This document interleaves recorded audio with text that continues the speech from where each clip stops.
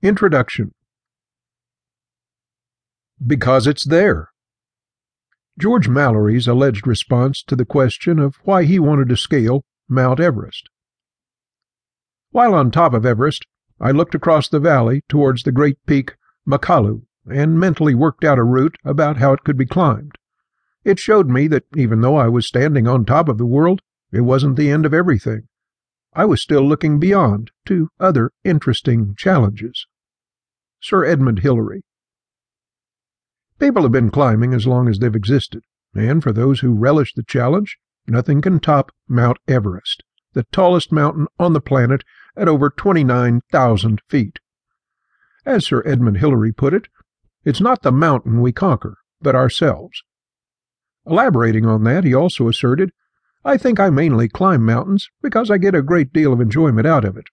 I never attempt to analyze these things too thoroughly, but I think that all mountaineers do get a great deal of satisfaction out of overcoming some challenge which they think is very difficult for them, or which perhaps may be a little dangerous. I think that the fact that something has a spice of danger about it can often add to its attraction and to its fascination.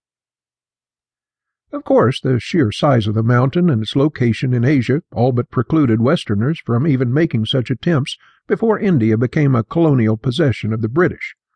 Once that was accomplished, however, scientists and explorers were able to report back in depth about the Himalayas and the biggest giant of them all.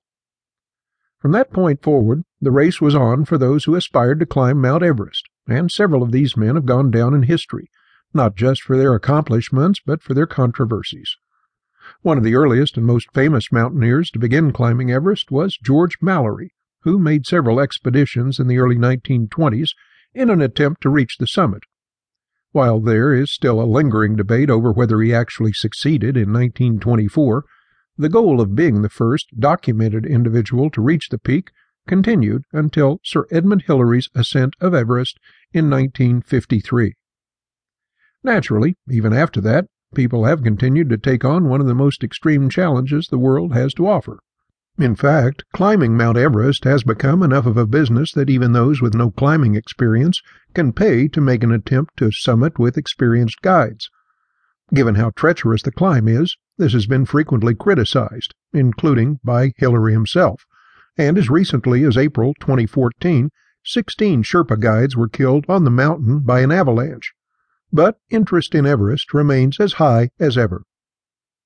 Reaching the summit of Mount Everest, the history of the famous expeditions attempting to climb the world's tallest mountain, describes the mountain and the early attempts to reach the top before Hillary's successful climb. Along with pictures of important people, places, and events, you'll learn about Mount Everest like never before, in no time at all.